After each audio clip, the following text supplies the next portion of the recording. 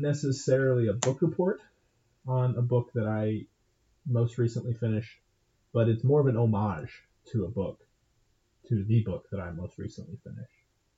Over the course of about 2 weeks, I burned through John Green's The Anthropocene Reviewed book, which was one of the most pleasant literary experiences I've ever had in my life. I enjoyed that book in a way that I couldn't have anticipated, which says a lot because I love the podcast so much that reading the book could still be so special even after having heard the better part of all of those reviews. Just speaks to how brilliantly that book was written. It's funny. It makes me laugh out loud. It makes me want to cry. It makes me appreciate the big things and the little things in life, and to see the beauty in the things around us. It's such a fantastic and amazing book. It's kind of inspired me to go try and do my own review of something in the Anthropocene. For me, I'm going to be reviewing online chess. Chess is one of the oldest games that human beings still play today. And for me, it's the game that I've always known how to play. I'm not precisely sure when I learned to play chess, but it was early on in my childhood. It was likely my grandma that taught me, in an effort to keep me still and quiet for a little while. But ever since then, I've always found the game totally fascinating. In retrospect, I was probably about 4 or 5 when I learned to play chess, which, when you look at grandmasters, some of the greatest ever, they learned to play chess at that age. Except I'm no grandmaster. But I found the game fascinating nonetheless. Growing up, I'd play with my brothers occasionally, given our pieces were probably in the wrong spots, and we definitely didn't understand the idea of checkmate, but we still loved to play together. When I was in high school, Matt founded a chess club. They'd meet once a week at 7 a.m. to play chess, and the faculty sponsor was my basketball coach. Matt asked me every week if I'd come join and come play chess, and I never did. I don't know why I didn't play. I think it's mostly because I was embarrassed. In chess, losing is embarrassing because the only reason you lost is because you're not as smart as your opponent. It's not like track where the best athlete wins, and there's no chance or luck involved. You lose because you were outsmarted by your opponent. I thought I was smart, and I was afraid to be proven wrong at a chess match. I was egotistic, and I regret not playing with my brother and my basketball coach. I owed it to Matt to be there, and I let him down. He ran track just because I did, after all. I never got seriously into chess until I was in college. First, at the student-faculty chess tournament at Florida College, where I lost to my math professor, Carl. It was there where I first got introduced to the idea of online chess. For the days leading up to the match, I played as much as I possibly could, and I played online against the computer, just trying to learn and grasp as much as I could so that I could play Carl. He still beat me anyways, and it's still one of the most enjoyable chess games I've ever played. The second time I got seriously into chess was a couple years later when I was at Western Kentucky. I was told that I should hang out with this new kid at church. Sarah told me that I should hang out with him because he was shy and lonely. But I'm shy and lonely, I thought. But she's usually right about these types of things. So I introduced myself. We chatted, we got to know each other a little bit better. And I asked him if he'd like to play chess with me. The idea behind this whole move was that if we didn't click well together, then I could still get to sit down and play chess, and I could pat myself on the back for trying. And if we did get along, then I would have made a friend, and I would still get to play chess. In my mind, it was a win no matter what. Turns out we clicked, and we ended up playing chess a lot. Through this friendship, I began to play chess more and more often, mostly with him. But as I started enjoying the game more and more, I wanted to play more and more. I wanted to study openings and endgames and strategies, but I didn't always have someone to play with. So I turned to playing chess online. I still had my account left over from playing at Florida College, preparing for my match against Carl, but I hadn't played in a while, And so I started playing online against computers and against real people. And it's an amazing thing. Through the miracle that is the internet, I could play chess with someone from anywhere in the world anytime I wanted. And I did, and I still do. But despite how amazing that is, I quickly began to see the downfalls of online chess. For one thing, chess is a game with a completely insane learner's curve. Chess is a weird sport, or a weird game, because I am a better chess player than the average person. But against chess players, I am far below average. As I started playing more and more online, I learned that online chess has its own kind of dark side. I learned that people were willing to cheat and hustle, and they would taunt you after they win. And I began to see that in myself. I'd get frustrated after a poor game, or I'd taunt the player to myself after a good game. I'd slam my laptop closed. But still, when you're playing against a faceless opponent, it's easy to treat the opponent like they don't exist. It can bring out the worst in people, just like any other facet of the social internet. I would never act a poor sport when I'm playing with my brother, with my friends. I wouldn't slide the pieces off the board. I wouldn't slam my laptop in frustration. I wouldn't make fun of them after I win. I'd shake hands and thank them for playing. But not all players are that way. Many times I've received messages thanking me for sharing the game with them, or telling me that I played well. Many of these messages actually came in games where I lost. But despite the bad, there are always rays of kindness that can shine through and that can make me want to play another game. Sometimes I wonder about the randomly assigned players that I meet online. What are they like? How old are they? How do they take their coffee? Where did they learn how to play chess? Oftentimes, I don't speak the same language as the player that I'm playing.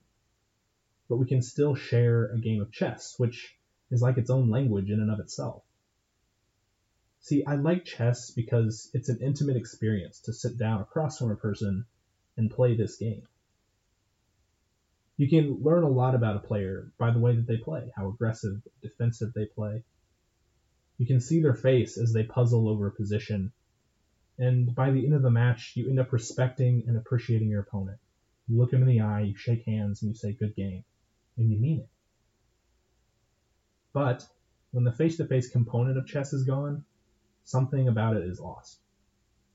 When the 64 squares of distance is replaced by thousands of miles and an internet connection, the human part of the game gets lost in translation. To this day, I still play chess with the two friends that I've made while playing chess. We'll FaceTime each other and we'll play online, all because of the miracle of the internet. And to me, that's really comforting. That even though I live states away, I can always call my friend and we can still play chess together, just like when we became friends. In the end, online chess isn't as simple as black and white, but that doesn't stop me from playing. I give online chess 3.5 stars. So thank you guys for putting up with that. I don't think I'm a particularly good writer, but I don't think I'm a particularly poor writer either. But that's my thoughts. I play a lot of chess, and it's just been something that I think is really neat, and I think it's very nuanced. So I wanted to talk about it. So thank you guys for listening. Let's see what's new in my life. Like I said, I just finished the Anthropocene Reviewed book by John Green, and it is truly one of the best books I've ever read. It makes me so incredibly happy. It makes me want to cry.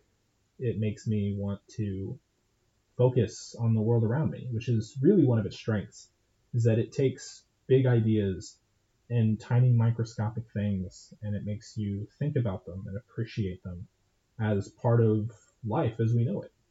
I think the thing that I found most entertaining and most impactful about the book was the way that the reviews were actually organized.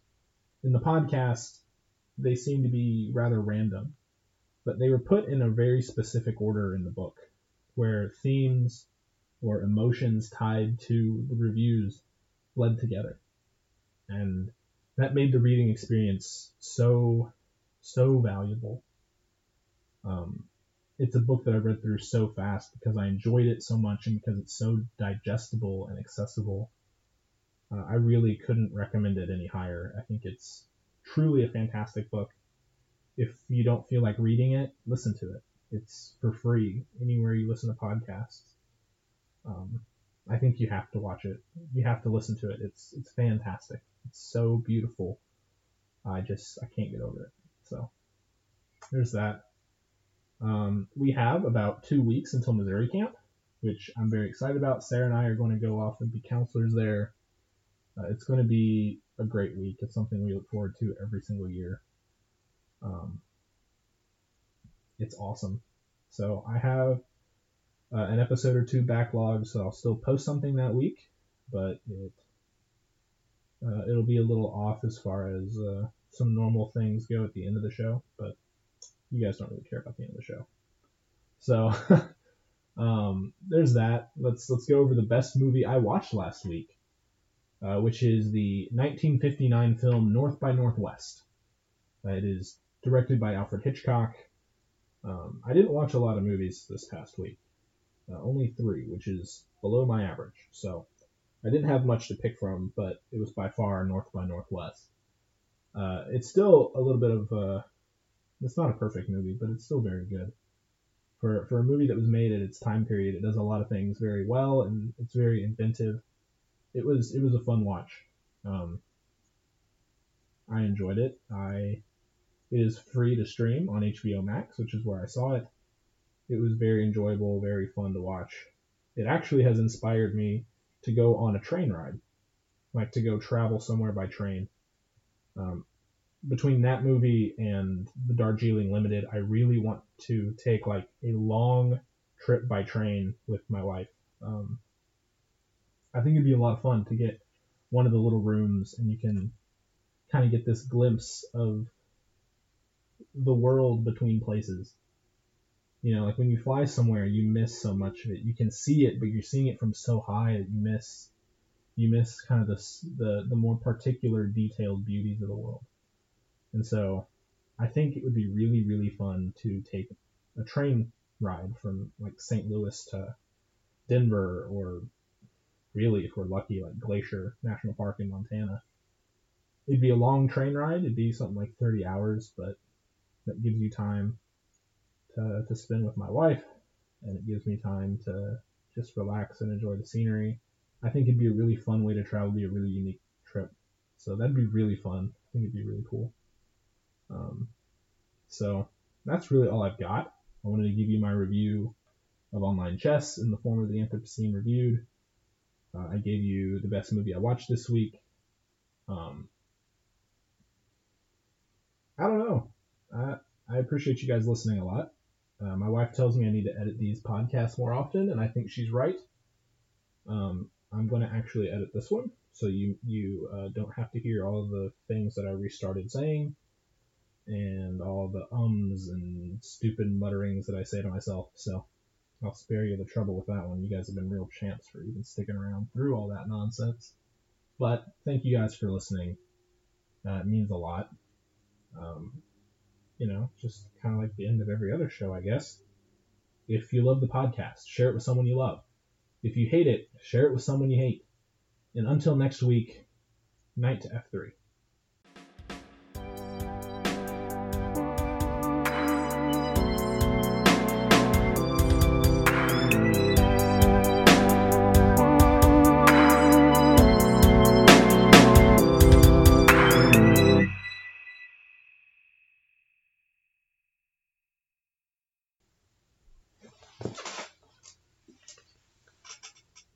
Ugh. 15 minutes. That ain't much. We'll keep it short this week. Y'all deserve it.